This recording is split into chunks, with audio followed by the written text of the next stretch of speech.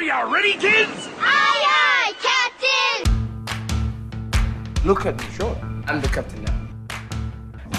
Welcome to the Supercoach Co-Captains Podcast.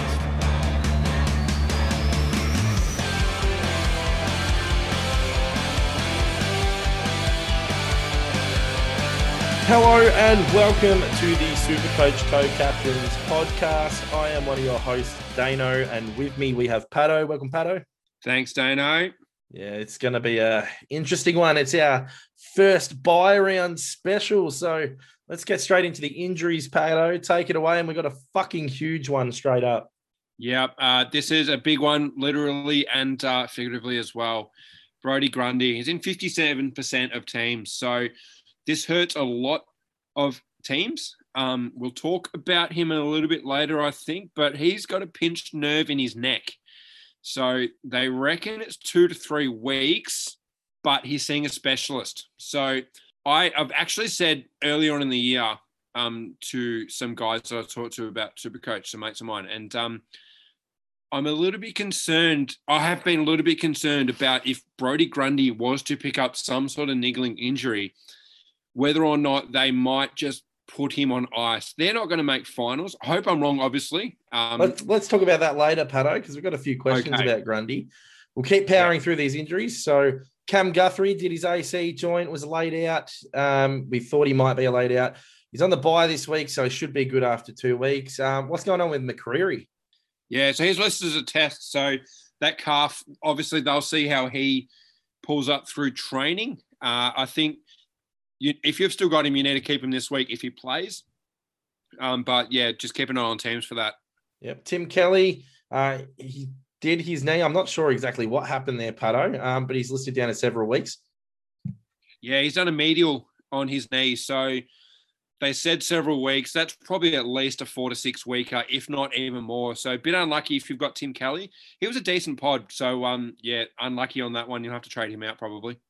Yeah, Aaron Hall didn't go for the rub and tug, but he just went for the rub. During the game, but he returned. He'll be fine. He's got the week off. What happened with Sam Berry, though, Pato? Just a bit of concussion. So he got subbed out of the game. I was absolutely sloshed during that game, so I don't even remember seeing it, to be honest. For those that don't know, I'm a huge Chelsea fan, and we won the European Champions League on Sunday morning.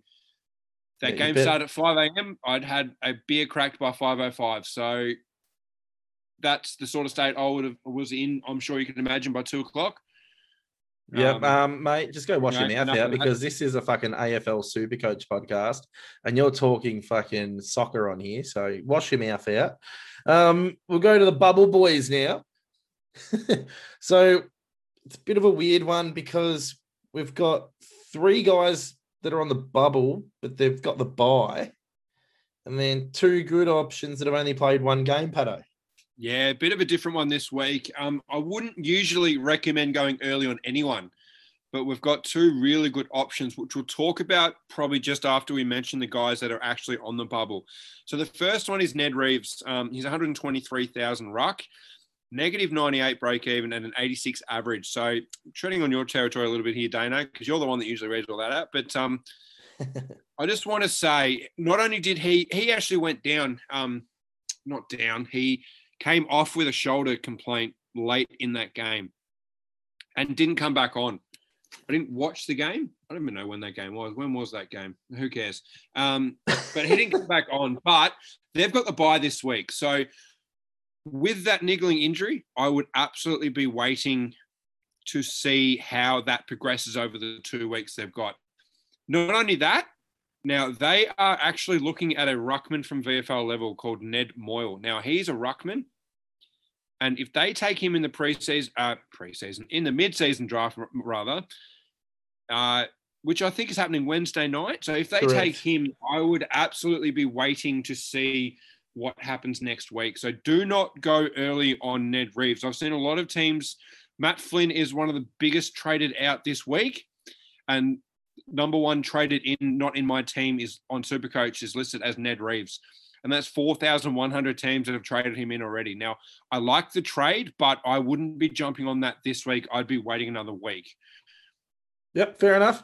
Maxi Holmes, 121,800 mid forward, minus 40 break even, 57 average. He's got the bye this week though because he plays for Geelong, and his job security is pretty fucking shit, to be honest.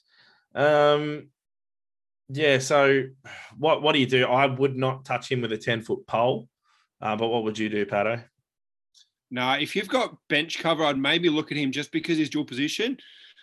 But, I mean, if you're happy with him potentially playing every 3 or 4 weeks, then go for it. But if people are like me and got guys like Tyler Brockman on the bench as a mid-forward, not playing games, I find it hard to believe that people will be able to bring Max Holmes in. And you can't trust Geelong either. They're so bad with their rookies. He's played in round 3 and round 11. So it's not a good pick for me, especially before his bye. Yeah, fair enough. Zachy Smith, 216,000 ruck, minus 15 break even, 72 average. He's got the bye this week. Plays for the Sunnies. He's back at the Suns. Good on him. Yeah, I'd wait to see on who the Suns draft in the mid-season draft as well. But the guy that they were actually looking at, and I can't remember his name, has just failed his medical because he's still got scar tissue from a PCL injury that he sustained in the AFL 2 years ago. So it doesn't look like that they're going to actually pick him. They might actually go for someone like Moyle if he slides to them. Yeah, I do remember reading that as well. It was a Suns ruck. I can't think of his name either. Sorry, not a Suns ruck, a fucking Swans ruck from a couple of years ago. They were looking at him, but he's failed the medical. So I think they're still going to draft a ruck. Whether they're going to draft someone to drop Zach Smith or whether they're just drafting someone as Zach Smith cover, we'll wait and see. But I liked Zach Smith as an option before I found out that they were drafting a ruck. But I'm not going to pay $216,000 for someone that could get dropped for a rookie coming in next week. So I'd hold off on Zach Smith as well. Yep. Played one game. You can talk about this bloke, Pato, because I know that you really want to fucking talk about this bloke, mate. Yeah, so any Richmond fan will know just how good this bloke has been for a couple of years now. His name is Callum Coleman-Jones. Now, as Richmond fans, we were not surprised in the slightest to see him absolutely tear apart the game on Sunday. Now, granted, it was against Adelaide, who have struggled against forwards this year. Don't be expecting 112 every week because that's absolutely unrealistic. It's not going to happen. But I am not surprised at all to see him do so well. Now, he had plenty of stints in the ruck covering for Nankervis on the weekend. He's actually a really good ruckman. He probably lacked a bit of opportunity in the ruck at VFL level because sometimes we're playing 4 rucks at that level. Got between Chol, between Soldo Daddy and guys like that. Like he's lacked opportunities, but he's a big 201 centimeter ruckman. Pretty good set of hands for a guy that size. And I'm looking at him to absolutely take his spot in the team with 2 hands. Now, there's no pun intended with that one, but even with Lynch to come back in probably 5 or 6 weeks, I think he's going to stay in the team. And he's a little bit more expensive. He's 161,000. He's a ruck forward swing, so that's kind of handy when it comes down to trades and whatnot. But I think I'm going to be bringing him in early this week. Yep, fair enough. We got there in the end, guys. Pato just really loves his Richmond players. We'll talk about Trent Bianco now. A lot of people are pulling the trigger on this kid early. 123,900 defensive midfielder, so he's got that swing. Scored 83 on debut. Die-hard fucking Collingwood fan. Minus 32 break even. He's got a he's going to fucking hit his break even easy. I liked what I saw, even though he was way too intent at the start. Like he bleeds black and white. So first game, he was always going to fucking throw himself around a bit, but then he settled himself and he scored really good. So I can't see him losing his spot, to be honest. Buckley needs someone to play for the team hard, and they've got a lot of soft players at the moment, and Bianco's out there just throwing himself around. So I'm actually not against bringing him in around early, but it's got to fit your structure. If not, wait till after their bye and then pounce on him. Yeah, this game was a real struggle to watch. It was absolutely woeful. But somehow it was like a train wreck. I just couldn't get my eyes off it, which was really weird because I hate both of those teams with a passion. But Bianco absolutely passes the eye test for me. He was brilliant. The only thing you've got to be a little bit wary of is that knee issue. Now, he missed preseason and coming off a pretty lengthy stint with a knee injury. Now, I'm not 100% sure what the knee was, but I know he missed a fair bit of time with it. He only played 2 VFL games before he got called up to the senior team. So, obviously, big raps on the kid. He may have even debuted if he didn't have that knee issue in round 1. But obviously, he's had to wait for his opportunity. As you said, Dano, huge Collingwood fan. Now, I think that really helps guys with their want to play. They want to play hard for the jumper that they grew up wearing. But they're going to manage his knee. Now, I hope it's fine. I hope apparently it pulled up fine. But I would keep an eye on this space. Now, it's a little bit risky. I'm probably going to bring him in this week as well. But I am willing to see, well, I'm not willing. I'm hoping this doesn't happen, but I am preparing for it to fail after a couple of weeks if he does do a knee again. But touch wood, that doesn't happen. Yeah, touch wood, it doesn't happen, Pato. Stop thinking negatively, even though I'm about to talk negatively about one of the players that you've put on the list. Anyway, trade-in options. So let's start with defenders, and one of them that if you don't have him, you kind of want to grab him at this price. And he's dropped to this price before previously. That's Jake Lloyd, 548K, 88 break even, 109 average, 142 round 11 score, 108K cheaper than what he started out as. He's fucking good. Yeah, it looks like he's going to be back to his scoring from last year. Now, I only caught, the last quarter, maybe the last half of this game once the Richmond game finished. Now, as I said before, I was absolutely sloshed. So I was very impaired. So I wasn't analysing it very closely. But it didn't seem like Jake Lloyd was doing much for his points. Now, that's a good thing if you've got him, and that's a good thing if you're going to bring him in. At 548,000, if he's going to go back to his 120 to 150 games like last year, you absolutely have to pounce on him. Don't even think about it. Bring him the fuck in.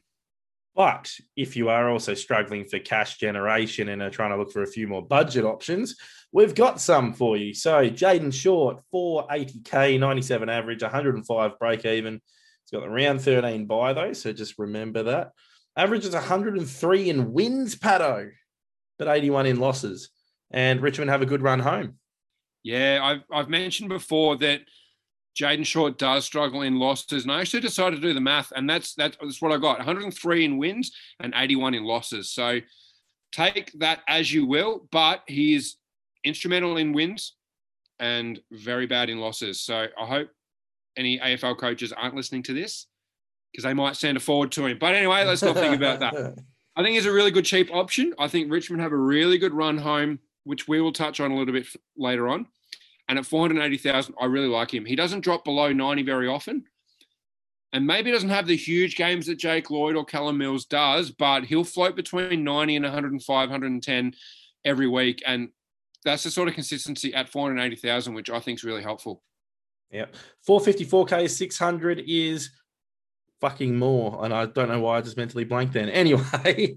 Darcy, his first name. Yeah, Mr. Moore, Darcy Moore. Who you go for. Yep. So he's got a 27 break even this round. But in saying that, 107 3-round average. Average is 107 as a defender. Round 14 bye. I got there in the end. Holy shit. So we mentioned him when he was in the mid 300K range. When he finally switched back to that defensive role, and he's been good ever since. So he's a budget one, Pato. Yeah, I feel like this is a better option than Stephen May.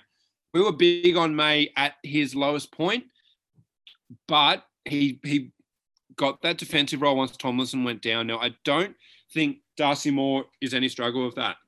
He bounces off whoever he plays against, and Collingwood really dictate their matchup, so he's not playing lockdown. Jordan Roughhead takes the big boys, and that really frees up Darcy Moore to whoever he plays on really bounce off him and get offensive. So at 454,000, I wish I had a spot for him, but I don't. My defense is complete. But yeah, brilliant option for if you're looking for a more bargain pick. Fair. Zachy Williams, 420,800, 82 average, 96 3-round average, good roll change. Although on the weekend I brought him in thinking I am fucking genius here. And he actually didn't get the ball as much as I thought he would, playing off the halfback this time. They seem to utilise Sard a bit more, even though he fucking liked to butcher it a bit. But anyway, Williams did push forward at one stage and kick a goal after running from halfback flank, so that was good. But yeah, he still got in the 80s, so I can't really complain too much, considering he didn't get as much of the ball as I thought he would, and he still scored in the 80s. So anyway, he's got a round 13 bye. What do you reckon, Pato? I still like him as an option. I said last week I've had him since the start. I still like him, though. These rebounding halfbacks do have odd bad games. I mean, Caleb Daniel, who's one of the better ones in the competition, he had a 60-odd on the weekend, and it's just a random bad game. Sometimes it's because of matchups. Sometimes it's just because they have to be a bit more responsible for whoever they're matched up on defensively. But, yeah, if 80 is the worst you'll get from Zach Williams, I don't think you'll be too bad, because you'll get the 100s, 110s, 120s, and that's why you bring him in at a 420,000. I think he's still a really good buy. Yep. Now, the one that I reckon is a really fucking good buy for all you bargain basement hunters out there, when I said Aaron Hall at 410K and people didn't jump on, and then now they're jumping on at 480K. And then I said Tom Hawkins at like 440K, and then no one jumped on then. This time around, I'm going to steal one of Pato's fucking PODs from earlier on in the season. He got a 6 during the year. He finally has played 2 games since. He's at 409,000 schmackaroos in defense. And I am talking about old man Shannon Hearn. He's got a 56 break even in 1% of teams. Ultimate fucking POD. He's got a 90 average, and that includes the 6 that he got. Without the 6, he's averaging 106. Now, it's risky because of his age and but fucking huge fucking POD, Pato. And I want him. I want old man Hearn. Now, Dano, this one is absolutely all about risk assessment. If you've got Aaron Hall, Isaac Heaney, guys like that, I don't think Shannon Hearn's worth the risk, because that's 3 guys that could get injured at a drop of a hat. But if you've gone safer on other lines, I reckon you can absolutely afford to bring in Shannon Hearn. And even if he averages 95 from here on out, 409,000 is an absolute steal. So I like it. He hasn't had huge injury issues in the past. It's just this calf this year. And look, calf can be bad. I've seen it with Basher Hooley. He has struggled, hasn't played over sort of 15 games for a couple of years now. Hopefully, if you're looking to bring in Shannon Hearn, he does keep that calf right and score really well.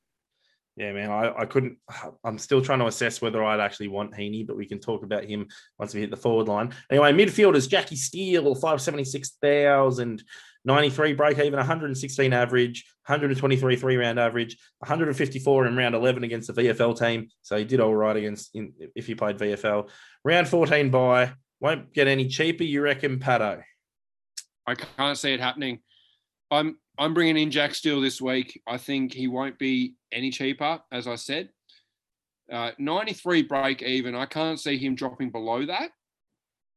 And he's got a pretty decent run home.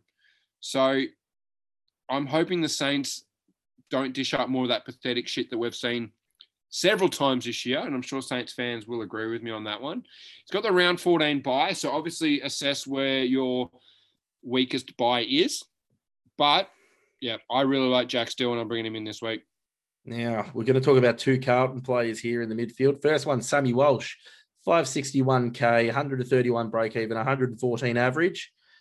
Now, he's got round 13 bye. Is he dropping off, Pato? Or is he tired? I don't think he's tired. He's a fucking running machine, mate. So, I think Sammy Walsh has just had an off period and he'll bounce back. What do you reckon? I'm going to make a big call here. Ooh. And I said this about a couple of teammates a few weeks ago, and so far it has come true. This is probably a little bit more crazy than that statement, and that was a couple of weeks ago, I said Aaron Hall would score more than Jack Ziebell for the rest of the year. Yep. Now, I'm going to say that I think Patrick Cripps will score more than Sam Walsh from this point on. Far out bold statement, which leads us into the next player, which is Pato. Drum roll, please. Patrick Cripps. Yeah, it's fucking Patrick Cripps. Anyway, take it away, Pato. 112,000 cheaper than his teammate Sam Walsh. I just feel like Sam Walsh is going to get a little bit more attention for the rest of the year. Now, usually Cripps is the guy that you would go to. If you've had a negating player or someone that you run off the other team's best player or whatever it is, it doesn't necessarily have to be a tag, but just a bit more attention.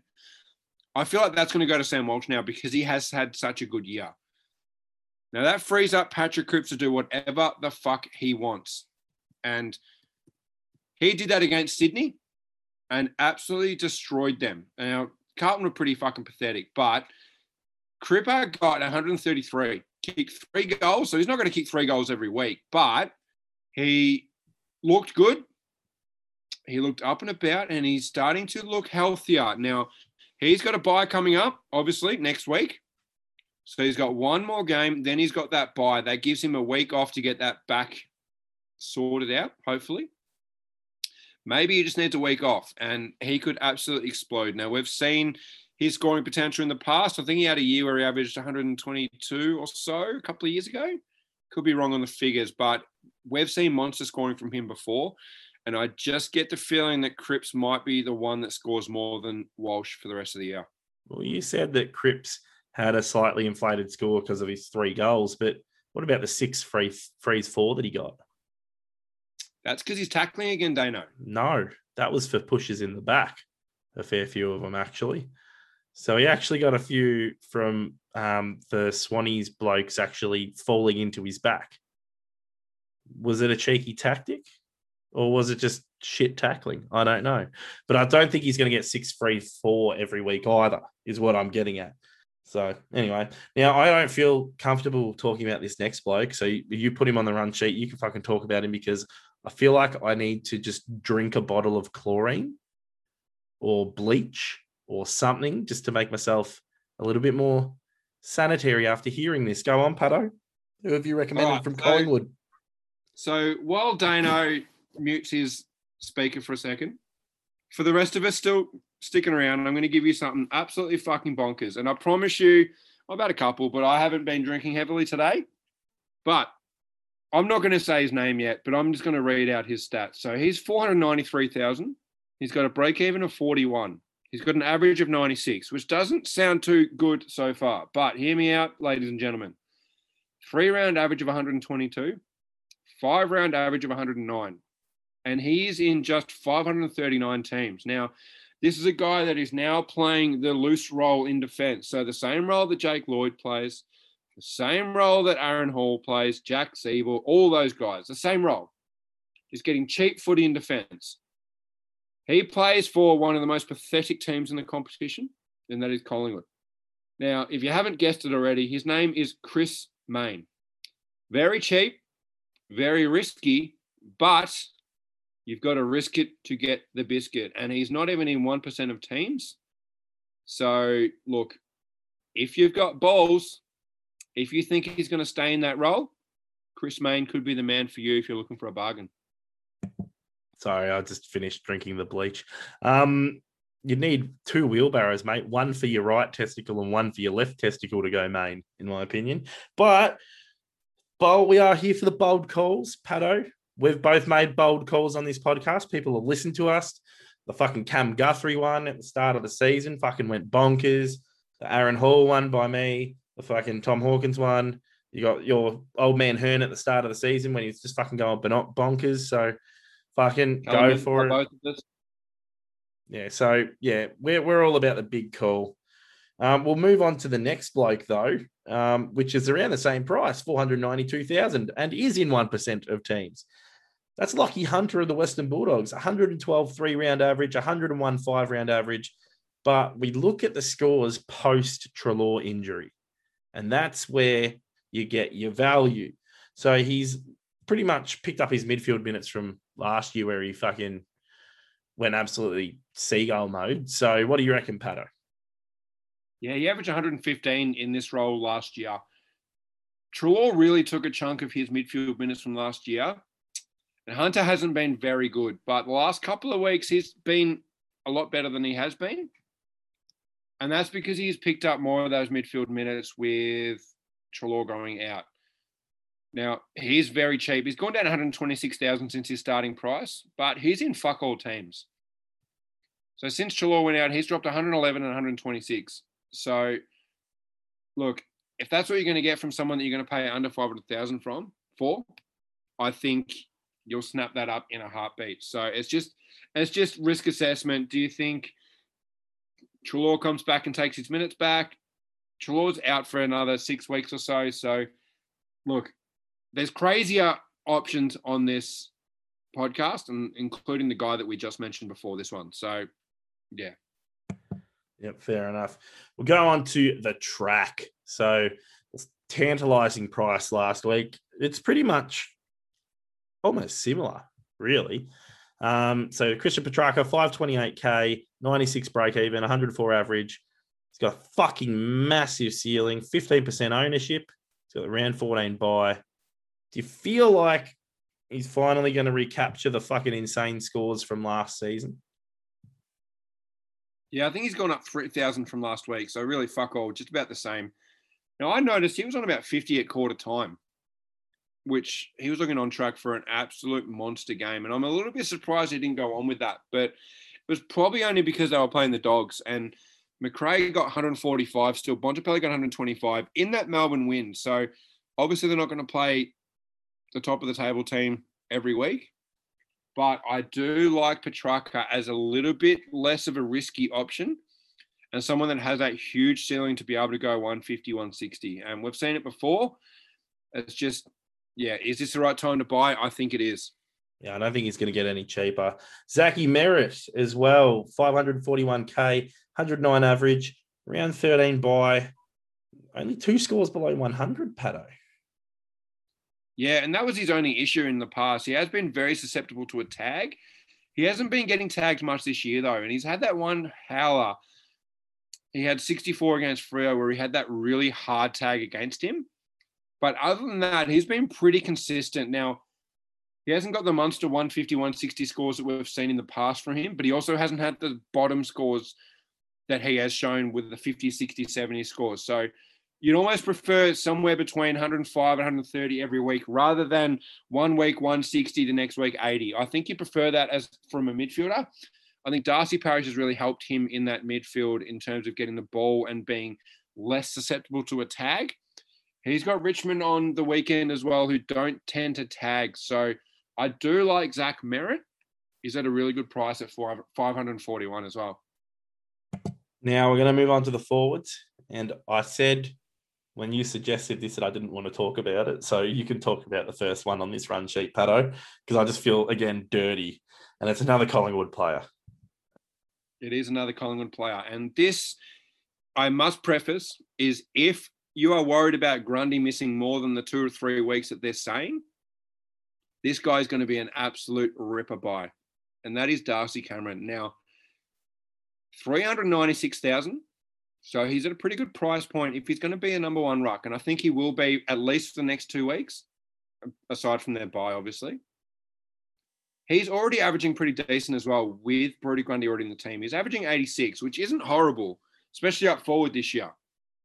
He doesn't have a ruck swing, so if you bring him in, he's stuck in your forward line. But I just feel like he could be a really good option if you think Collingwood being a little bit cheeky with their 2 to 3 week assessment, and whether you think they might just put him on ice and get him ready for next year.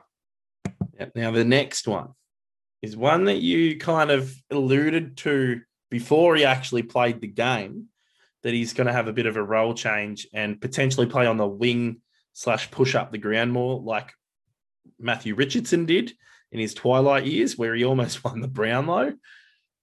And he fucking went out there, and Pato, you predicted that he was going to go fucking bananas, and that is Jack Riewoldt. Fucking J-Roo. Take it away, Pato. You can massage everything out of this one.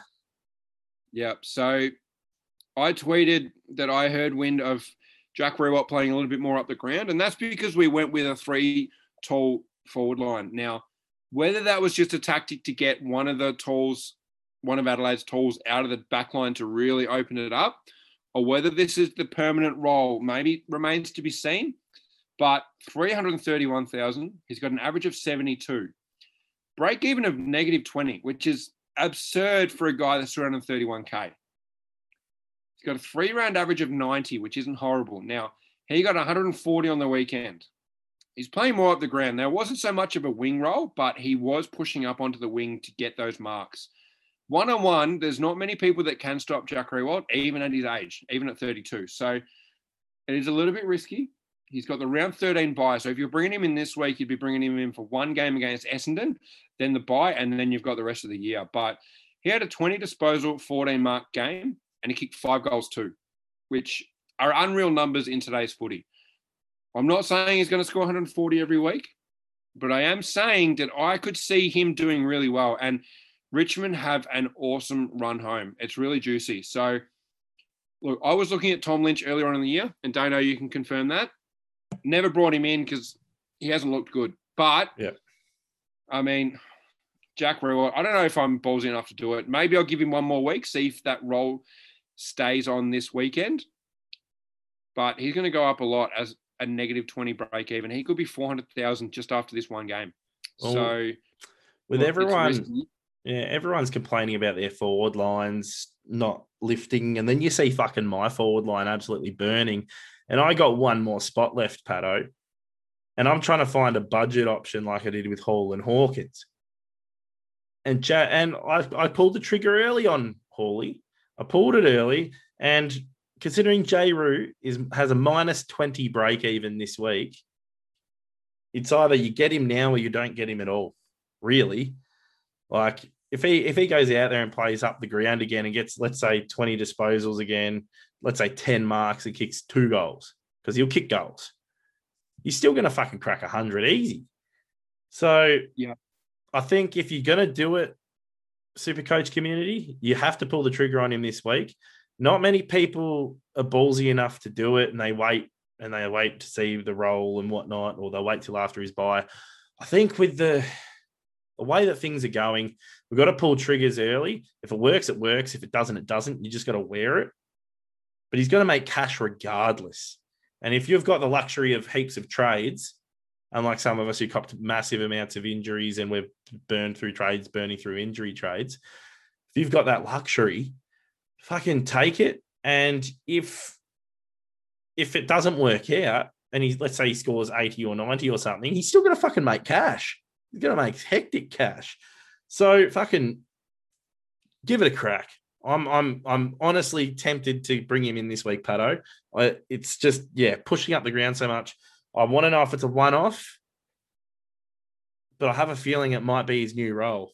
And it's been on the cards for like the last 2 years. Anyway, the next bloke who's also in the 300,000 range is Isaac Heaney. Now, everyone was saying you got to get Isaac Heaney at 350K. He's 398K, 25 break even, 82 average, 108 3-round average. Got the round 14 bye, still great value, but the articles are coming out. He's not changing. He's not going to change the way he plays footy. He fucking, like previously, our good friend Jacob said he was one of the most durable players in the competition, Isaac Heaney, and then all of a sudden he's just got a couple of injuries here and there, and he's saying that he's not going to change his game style. So I can't do it. I'm highly tempted to, but I just can't do it. I think I've got to upgrade in other areas. But a lot of people are jumping on Heaney, and I'm like you were saying with these injury-prone guys, if you trade them in, like I could say this about Hearn as well, because I'm looking at Hearn. If you trade them in, you got to potentially look at trading them out again. That's 2 trades gone. So what do you reckon, Pato? Yeah, you absolutely have to have a contingency plan. Now, I feel like my Heaney contingency plan will be Tom Phillips as an F7, who I've had since the start. Now, rather than trading him out and just getting him to a Bailey Dale or a Zorko or something like that, I just feel like I'm going to keep on to him as cover. So I've got that contingency plan. But here's a quote from one of the Sydney coaching staff, and I don't know who said it, but it is a quote. And this is obviously about Isaac Heaney. We expect him to back up and play. We manage him during the week, and he doesn't do a great deal during the week. But if he gets a bit sore, he doesn't play.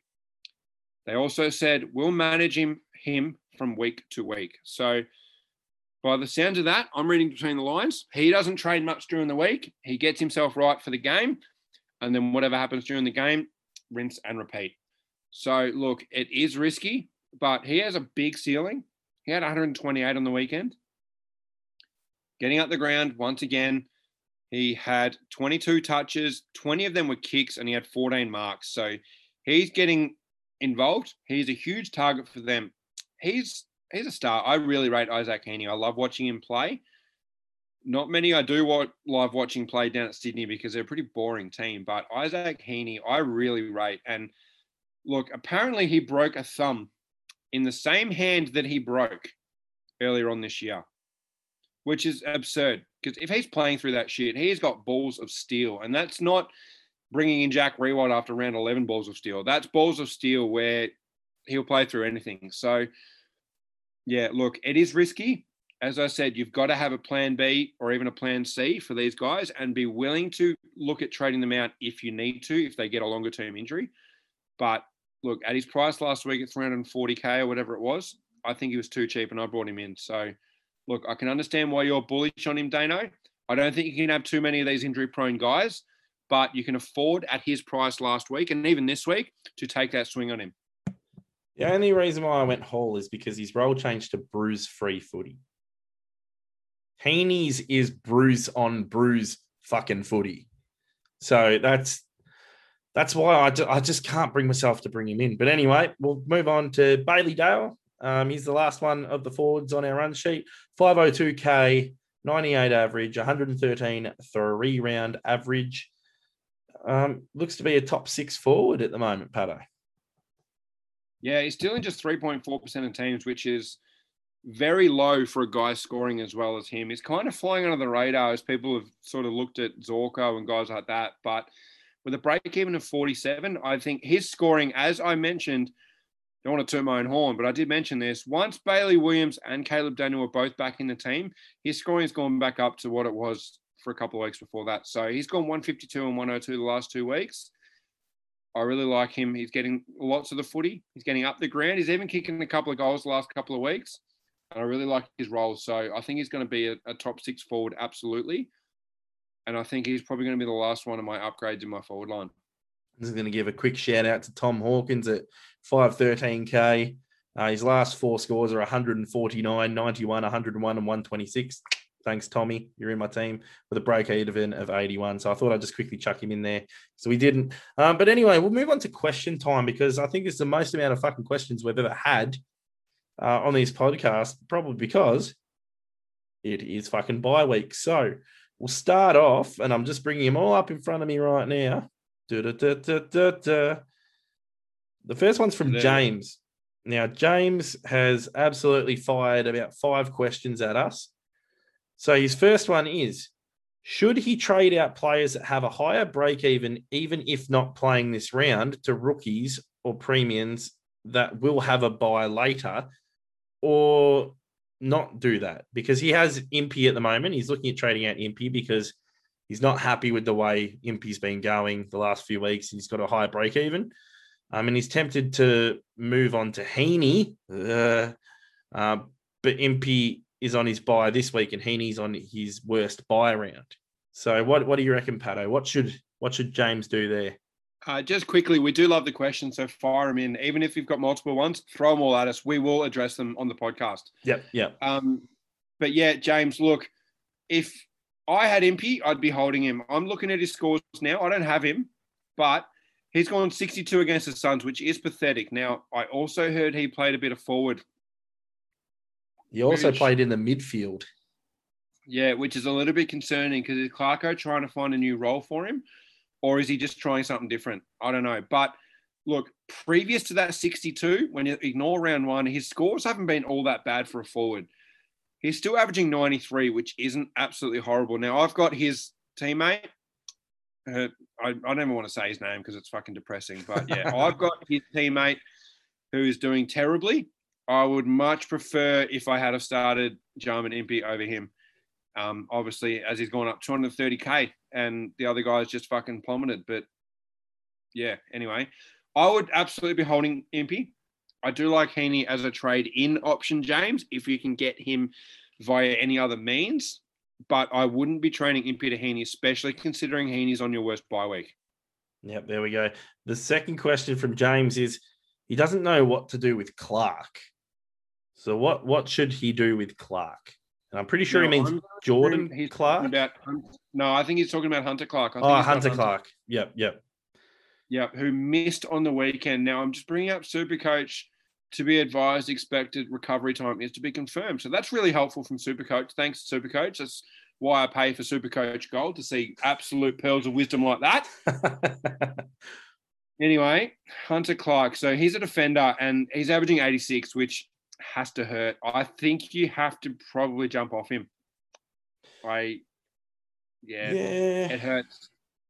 But who to, though? That is the question. Because, trades, they're so valuable. And Hunter Clark has a break even of 131 as well, by the way. So it may depend on how many trades James has. But if you've got a sufficient amount of trades, if you've got sort of 15 plus trades, you could probably afford this luxury trade, and you can bring in someone that is playing that round 14 bye, which he said was his bad one. Now, I've got a name for you, and you'll have to wait another week, and that's Lockie Whitfield. Yeah, valid. Although, yeah, actually, that's a valid point. Okay, so yeah, we'll move on to the next one. So he's actually got Tom Hickey still as ruck, does James. So he's like, is it time to move him on? He's got concerns around Grundy as well. So he's got both Hickey and Grundy. Yeah, Hickey's missed a couple of random games, I think, sporadically. So I think he's sort of managing that injury. I remember he missed a week. So he played the Giants, and I reckon he had an injury, and they announced him as being out for 4 to 6 weeks. And then he came back and played against the Cats and got 110, which was fucking weird. But he's clearly managing something, even though he's still scoring well. But you can't afford donuts, and I almost think you'd probably have to jump off. Now, I've got an option. Rather than looking at a Grundy replacement, I would maybe go Hickey down to Coleman Jones. And Coleman Jones gives you that cover for not only Grundy, but also Hickey, obviously. I don't know who his R3 is. Maybe it's Flynn. Maybe it's someone else. It is Flynn. Right. So that won't help much for this week, but Coleman Jones is playing. So if you go Hickey down to Coleman Jones, that gives you the Hickey replacement this weekend. Now, Coleman Jones doesn't play next week, but Flynn does. So you can have one more week from Flynn, see how that Mumford hamstring pulls up. And that gives you 2 weeks of Grundy. Now, Grundy will then have the bye. So there's 3 weeks where you've got cover for Grundy, and we can reassess Grundy after the buys. Now, if he doesn't play in round 15, that's when I'll be making my Grundy decision. I'll be holding him through the buys, even though it does hurt. I'll be holding him through the buys, and I'm going to make my assessment in round 15. If I have to trade him out, I have to trade him out, and we'll find out what the best option is from there. But what do you think, Dano? I'm thinking the same. Gotta hold on to Grundy and see what happens, because they said that he had whiplash, so he's got the bye soon. I actually honestly reckon that he'll come back and play. But with the Hickey one, I think you got to upgrade Hickey to someone else. Now, Hickey's around 490k or something like that. 492. There you go. So let's go to Supercoach Ruckman right now. Who could he target? Because he doesn't have a Maxi Gawn, and Max Gawn will probably be a bit out of reach unless he does a downgrade on Flynn. Right. That might be a game changer. He doesn't have Gawn. I think you got to get Gawn in, Dano. Yeah. What is Gawn's price currently, Pato? 614 with a break even of 124, coming up against big Oscar McInerney this weekend. Oh, he should slap it around silly against Oscar, you'd think. Yeah, I think he's got to find a way. Whether you go Flynn down to Coleman Jones, which gives you Grundy cover for this week and enough to go Hickey to Gawn. I think, I don't think you can go on without Gawn. And then you could do that and then pull the trigger. If he still wants to pull the trigger on Hunter Clark, how much money would he have left over, do you reckon, Pato? Or we just can't be fucked right now because... It all depends on how much he's already got. So I think there's too many what ifs unless we get him on the phone. You could literally do a Hunter Clark to someone below Hunter Clark, which is a Shannon Hearn. Or Trent Bianco all the way down, and then you've got money for Whitfield the week after.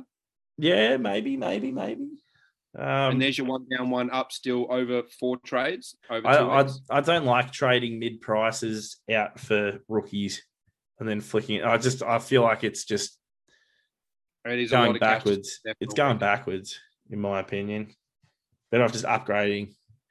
But you've also got guys like, if Jackie Bowes stays out, and we haven't actually covered this bloke, Jack Lukosius, since Bowes has been out of the team, has got a 98 and then a 120 odd. So he's back to his confident best. And he's in the mid 300,000 range as well. So the only issue with Lukosius is Bowes is going to come back, and that's really going to hurt his score, I think, sadly. But in the saying that, Lukosius did only score bad when Bowes was in the team, when Day went down and they pushed Lukosius a bit more up forward and he kind of lost his way a bit. And then they pushed him back onto the wing and back a bit. And then he started panic kicking. He's back to actually looking for people again and taking his time, the Lukosius that we know. And when Bowes was in the team and he was playing in defense with Bowes, he was averaging over 100 until Day went down. So but then that's a riskier pick than probably Hunter Clark. But anyway, move on to the third question from James. Oh, no, that was the third question. Sorry. We covered questions 2 and 3, the Hunter Clark and the Hickey move with the Grundy. Question 4. He's wondering why Devon Robertson's only in 10% of teams. And why he was the most talked up rookie last year. I really feel like we need a Brisbane expert in, which would be Daniel Beto. Shout out to Beto. I was going to say, we have a Brisbane expert that we could potentially get on for a guest little spot. Yeah, but I don't know. I can't honestly answer that one without talking to Beto about it, to be honest. Yeah, look, I can explain the 10%. Now, I actually brought Robertson in as a cash cow.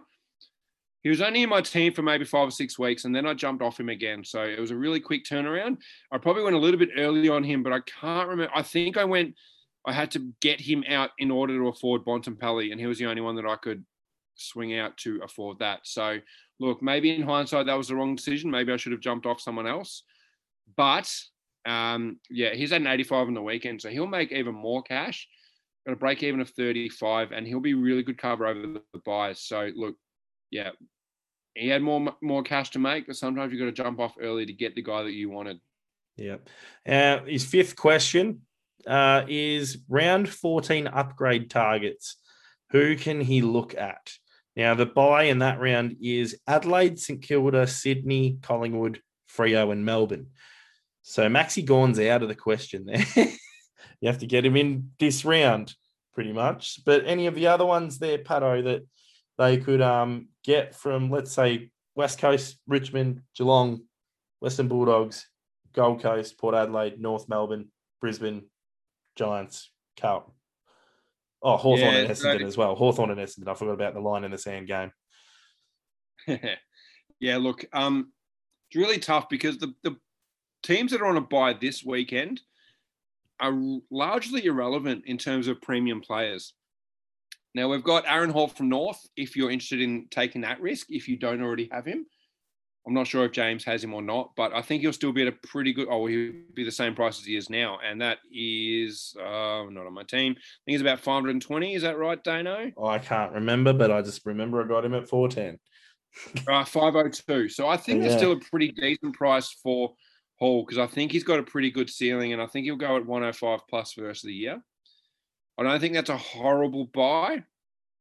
I think Travis Boak might be a decent option from Port. And he's really cheap at the moment. I couldn't tell you off the top of my head how cheap he is.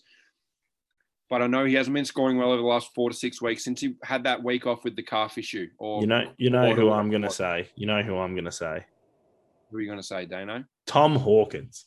Fucking, I can't believe so many teams have not jumped on Tom Hawkins. He's 513,000 now. I like him at his current price. I like him at the price that you brought him in at, Dano.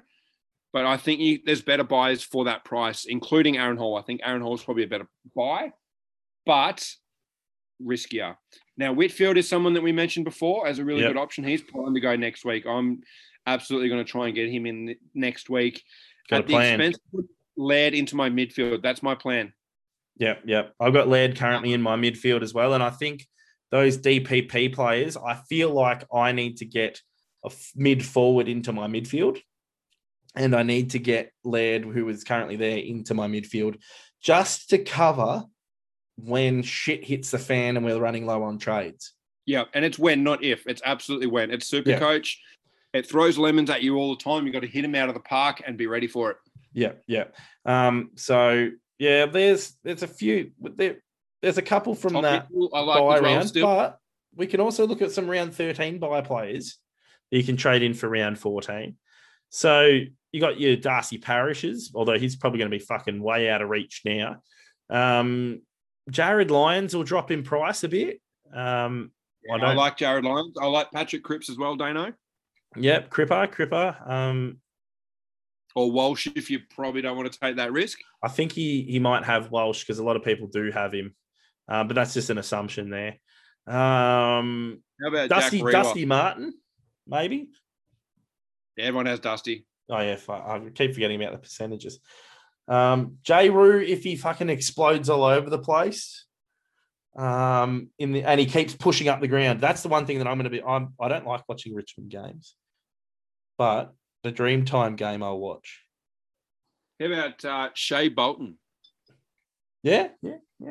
Shea's good too. He's probably your most valuable player at the moment. Would you say, Pato? Oh yeah, no, he's more untouchable than anyone else on our list at the moment. And that's over Dusty, by the way, people. Just saying. 100%. Now he had a month off he had 3 weeks off after a little fisticuff sticking up for his best mate's girlfriend. Came back, lazy 102, easy as you like, didn't miss a beat with a cast on. Look, I like Shea Bolton, but he's at about 500K, I think, so it's not cheap. He'll have one more game this week, but yeah, I like him as an option. Anyway, we're going to give Tate a shout out, Tater Tot, but we're also going to roast him because he said during the week, sorry, boys, missed the podcast last week and scored shithouse. So I blame you for me not listening and taking your advice in turn scoring shit, lol. So, Tate, you know what to do now. You got to listen to the podcast. And he's always got questions for us. So, first one, he's like, what happened to Grundy? Do I need to trade him? It sounds like you're on holiday, Tate. Hold him and reassess for now. But the second question, he said, Stewart versus Whitfield. He's doing a round 13 trade a week early. Which one should he go for? Now, I have to preface this. I don't like jumping early on guys and holding them through the bye. And that's and it's very small percentage of chance of happening. But you'd be absolutely spewing if one of them pulled a hammy or did something at training and missed the rest of the year, for example. I mean, touch wood, we don't want it to happen, but these things do happen at training. And you'd be kicking yourself if you brought one of these guys in this week and they did something over the weekend. But if I'm ignoring that, I don't advocate bringing one of these guys on this week, but we'll talk about it because Tate has asked it. I actually don't mind it because if let's say one of them pulls up with a sore calf, that's a 1 week rest. They've got the bye the next week anyway. So yes, Dano. I've heard of ACLs happening at training. Yeah, I have too, actually. The Giants cop a few of them. And I just feel like in a year where we have had a lot of injury issues, it just sounds like something that could go wrong. And I would hate to advocate for a trade this week and then Tom Stewart doing his ACL at training and poor Tate has Tom Stewart having not even played a game, sitting on his bench and have to trade him straight back out. Okay, you know what? We won't even suggest it. Tate, for Stewart versus Whitfield this week, we say don't do it. We'll talk about it next week. Yeah, just don't do it, mate. Okay, now the Twitter question we got from Aaron Monish, aka Nashi. He's been pumping our tires up on Twitter, so thanks, Nashi. So he said he's got 11 trades left and he's got 21 playing this week if everyone's named. So he actually asks, is it worth not trading this week and then looking to trade after this week? And I say yes, just strictly because a lot of the guys that we're looking at have only played one game anyway. So you can afford to hold off a week. They're not going to go up in price. If you've got 21 playing, it's best 18 scores. Like, fucking hell. Yeah, I agree. It's a really good position to be in, Aaron. So well done on that. I don't know if you planned it that way or whether it's just fallen that way, but well done. The only thing I would maybe suggest is if you've got Matty Flynn at R3 and Brodie Grundy in your team, I don't know whether it would be worth going Flynn down to Coleman Jones for a week, even though it's a week early, just to have that Grundy cover. Now, he's got 21 playing. I'm assuming a lot of that 21 could be guys like Highmore, Collier Dawkins, who I actually have issues with. I don't have issues, but I have a bad feeling he may get dropped for someone like Shane Edwards. I hope I'm wrong because I need him this week, but hopefully not. That could be Alec Waterman, Cody Waitman, guys like that. So if you're relying on those guys, I wouldn't mind just having that extra chance at a higher score and going Flynn down to Coleman Jones. That gives you another 250K to play with next week where you can use all three of your trades and you'll still have 10 left. So I'm not really worried about that if I was in your position, Aaron. But yeah, what do you think of that one, Dano? No, I don't mind it. Just don't trade. Simple as that. Just focus on the next lot of rounds. But we've just had a tweet come in. We've had a tweet come in. Breaking news. And it is King Supercoach at It's King SC on Twitter. He has responded to your tweet, Paddo, about J. Roo, and he goes, J. Roo equals shit. Well, J. Roo is a 3-time Coleman medalist. He's also got 3 premierships. Now, King Supercoach looks to me like he's an Essendon fan. So I feel like he may be just trying to get in Jack Riewold's head, maybe my head as well, before Dreamtime this weekend. So I hope Jack Riewoldt kicks 6 goals. I hope he has 20 touches. I hope he gets 180 Supercoach. And I hope King Supercoach will be groveling in our asses next week. But anyway. Now, one of the things I'm actually going to do is actually look up Dreamtime scoring as well. Although it's usually at the MCG. This time it's Dreamtime at the OS. So. Yeah, last year it was Dreamtime in Darwin. Oh, yeah. Well, Darwin makes a bit more sense. But anyway. Absolutely. But I'd love to see the Dreamtime Supercoach scoring and just see how J. Roo actually goes in it, just as a key forward. 2 years ago, so that was brilliant. Yeah, so I'll look into that and I'll post that on Twitter. Anyway. Now, no, that's a bit unfair, Dano. That's a bit unfair because Michael Hurley has been the matchup in past years. Now, Hurley has had Riewoldt's number previously, but Michael Hurley may not play a game of footy again. He's got some serious issues going on injury-wise. So hopefully he sorts all that out. And sometimes it comes way before footy. I just see Pato trying to cover his own ass if J. Roo scores shit. So anyway. Dano, are we going to mention our challenges tonight? Because yes. I can think of another challenge. We could maybe double it if Jack Riewoldt gets 100 this weekend. Okay, so we've basically had people saying they want us to do a challenge, me v you, and it's basically we've had to formulate some sort of challenge. So the challenge that the general consensus has been is we pick a captain in our own super coach. So it has to be in our own super coach. And whoever's captain scores higher wins the challenge, and then the other one has to do something. If we pick the same captain, then it goes on round score. So this week, the challenge has been set to us, and it's a blender challenge. So whoever's captain scores the least, the other person gets to pick what goes into the blender. And then we blend it, and then we'll drink it on the next show. So that's the challenge this week. And if we pick the same captain, Pato, it's our round score. And if the round score ties, I don't fucking know what to do then, but I doubt we're going to get the same score. Maybe. Yeah, vice captain score. But your vice captain might end up being your captain. I don't know. Anyway, so that's going to be our challenge this week. So, yeah, we'll post to our VCs and Caesar. Do you want to do that, Pato? Yeah. We'll post whatever our VC and C is on a Friday. We'll tweet it out. Yep.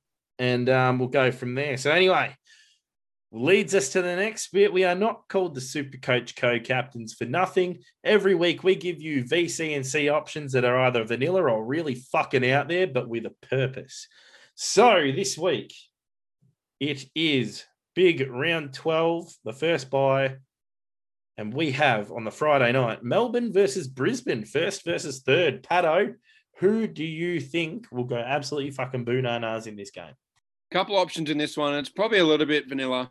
But the guy that is averaging 161 over his last 3 and 145 over his last 5, that's Clayton Oliver. He's absolutely killing it. He's probably going to hit over 700,000, which is absurd. And Dano's only in 35% of teams. So if you don't have him, bad luck. You're not getting him. But yeah. He had 177 last year against the Lions. I don't mind him. That's betting with the bank. But if I'm betting against the bank, now it didn't work for me last week, and I went Max Gawn for my VC. I thought he would towel up the Dogs, but he didn't. He only got 120, which is weird. 120 is a good score, but I only got 120. I took that VC score. Some people agreed and took Grundy, but that's another issue.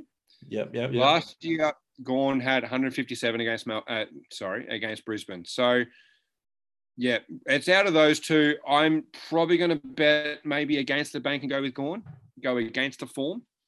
But I really feel like he's going to towel up Oscar McInerney. So I'm going with the form, and I'm actually saying Oliver. Gawny is a safe bet, though, to get minimum 110, in my opinion. Minimum. But Oliver's potential is fucking huge in this game. We saw it against the Dogs. You saw it against that. Like, fucking hell. Man's a beast. The notable mentions, Jared Lyons and Hugh McCluggage. And Dane Zorko even. But I can't. Yeah, Melbourne for me. And you got to go with the two big boys from Melbourne. Petrarca could go big, but I just like Oliver more. Yeah. So we'll go on to Saturday's game, St Kilda versus Sydney. This one's juicy. This one's going to be real juicy at Marvel Stadium, which is interesting because I thought that they were shifting games out of the state, unless they just haven't updated the AFL app. So St Kilda's home game, Pato, who you got?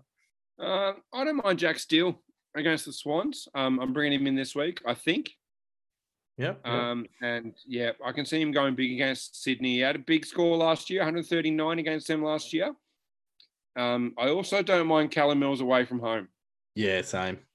After you brought up the statistics of when he scores big is away from home, I like that stat, and that's who I was actually going to suggest. Other than that, Jake Lloyd coming back into his best, really. They're the only ones that I can really think of. But if you got Luke Parker, I don't mind Luke Parker. He's a bit of a yo-yo at the moment, but he could go absolutely bananas in this game. So no one's got Luke Parker. Oh, people do have Luke Parker. They do have Luke Parker, just not many. As Pato cracks a can, we move on to Adelaide Crows versus Collingwood. I don't mind Riley O'Brien if you've got him. Coming off a big score against Richmond and coming up against Darcy Cameron. I also really like Rory Laird in this game. Really like Rory Laird. Yeah. Don't mind Rory Laird either. You took my Rory Laird call. There's no one really else. What about Kieran Knightley? Kieran Knightley. Darcy Moore. I would not fucking captain Darcy Moore. I would just feel dirty. Could be a good cheeky VC though. If you're not but keen on and this is the thing with the VCs this week. You can basically go all the way down to the Sunday game, really. Yeah. Because you've got all of these bye round players. You're going to have one on the field somewhere. So VC is going to be huge this round. More utilised than ever. You could VC Darcy Cameron and not Darcy Cameron, bloody Darcy Moore. And then he goes fucking bananas and you're laughing. So, I don't mind it actually, Pato. Now I changed my tune. I just couldn't put the C on him. VC I could, C I couldn't, if I had him. Essendon versus Richmond. Dreamtime at the OS, at the Optus Stadium. Best in the West. Who's it going to be, Paddo? Who have you got? I kind of like Jack Riewoldt, the King Supercoach. Oh, so you're banking in the J. Roo to go Bananas. Okay. Only for the Bants. I actually really like Dusty. I feel like this is the stage for him. I actually really like Shea Bolton, to be honest. Chuck a VC on him. Whoever's got him. He was Dreamtime game, just saying. He was unreal last year in the Dreamtime game. He got the medal. I will look up what he scored Supercoach-wise, but he was no doubt best on ground in that game. He was unbelievable. 131. Yeah, there you go. And then you got Darcy Parish, who's just every week he's getting better. Like, holy shit. Yeah, Parish or Merritt I really like as well. Yeah, so you got a few options in that game. But the J-Roo one, I don't mind. I actually don't mind a VC J-Roo because, like, let's be real, the last game of this round, which we're about to get to, you could pretty much auto see one player in that. Anyway, we'll go on to Carlton versus West Coast Eagles. And I'm sure that you've got to say who I think you're going to say in this one, Pato. Just quickly, I've got no idea how this... You just mentioned it before. How's this game being played at the MCG? Not at the MCG, yeah. That one, yeah. It's at the MCG. We're not going to be out of lockdown anytime soon, Dano. I can't see it happening, sadly. Yeah. So that's a real strange one. I don't know what the AFL are doing. I don't know if they know what they're doing. Well, the Saturday game, St Kilda versus Sydney, is at Marvel. So yeah, exactly. So we know Carlton are playing West Coast. We don't know where that game's going to be. It doesn't really matter. I actually don't mind Zach Williams in this game. Zach Williams. Interesting. Zach Williams. Interesting. I hope you're right for my benefit and yours. I thought you were going to go with Patrick Cripps just to basically tear West Coast a new asshole and demand a bigger paycheck from them when he switches over at the end of the season. See, the thing with Patrick Cripps is they've got Elliot Yeo that came back shockingly. No one saw it coming. Straight back in after that osteitis pubis issue. So he might go head-to-head against Cripps, and he has shown in the past that Elliot Yeo is quite the tagger. I remember a game a couple of years ago where he randomly tagged Nat Fyfe and had about 30 in the game, and he was averaging 110 before that. So it shocked everyone, but he took Nat Fyfe out of that game. And I'm not saying he will tag, but it could be one of those head-to-head ones where Cripps has to be aware of what Yo's doing, and it might just cost his score. But look, if he's going to start exploding, I think this will be a really good option as a VC, Patrick Cripps. Yeah, well, that's the one that I thought you were going to say for VC, yeah. The other one, Sam Walsh, obvious reasons. I won't mind Andrew Gaff in this one. I just got it. And it's based on nothing. It's just a feeling. It's just a feeling. So for the last game, which is where most of the captains will come from, Fremantle versus the Western Bulldogs at Optus Stadium. Can't go past who, Pato?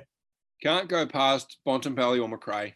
Yeah, you just can't. And you've pretty much got to pick which one you think is going to go bigger, which is going to be a nightmare for me for the rest of the year having both of them. Yeah, but look. Yeah, Freo may look at tagging like they did against, who did they tag last week?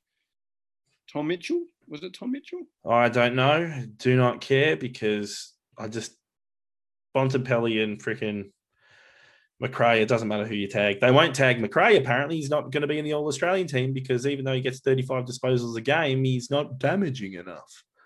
Well, I'm happy for opposition coaches to think he's not damaging enough. Yeah, I'm happy for that too. 28 for me, so I'm happy for that. Yeah, the other one's Fyfe. Can't go past Fyfe is life. But the other one, very pathetic though. So I think this could be very ugly, even though it's over at Optus. No, I got one more. I got one more. Yeah, go for it. It's Sean Darcy. Fun fact: in my Supercoach draft team, when I click optimize because I got Supercoach Gold, it actually automatically puts the C on Sean Darcy because his projected is higher than Jack McRae's. That's absurd. He must have had a big game against them last year. Now let me look it up. Yeah, it's a weird one. It's a weird one, but yeah, Sean Darcy, and he's run has been pretty fucking good too. And I know some people out there do have him now because they couldn't afford Gawn. Like, this is his last 4. Like, last game he went 83. To be honest, I didn't even see him most of the game. I saw him like fall over a few times, and he still got an 83. So he went 114, 146, 112, then an 83. So he must have gone big or something against the Western Bulldogs previously. Surely. Yeah, 113 last year. When he wasn't even scoring that great. So that must be what the projection is suggesting. His projected's only 114, so I don't know how he's your optimised captain. I don't know either. What's Jack Macrae's projected, Pato? 106. There you go. That's why they're picking Sean Darcy over Jack Macrae in optimise. My house that Jack Macrae is going to get a lot more than 106. Yeah, fair. Yep. Okay. Well, that was a good podcast there today, Pato. So we'll post our VC and C options on Facebook and Twitter. Now, what's your Twitter handle, Pato? My Twitter handle is @PATTOSCCC. That's Pato Supercoach Co-Captains. Yep. And mine is @DANEOSCCC. That is @Dano Supercoach Co-Captains. And you can find us on Facebook, the Supercoach Co-Captains. Good shit. So we'll see who wins this challenge this week. We'll post the results of who won. And hopefully it's not me, because I'm going to make Pato buy a blender and blend some tuna with some tomato sauce and some milk. Oh, it'll be great. Gross. Anyway, that's it from us at the Supercoach Co-Captains. I'm Dano. And I'm Pato. And this is us signing the fuck off, legends.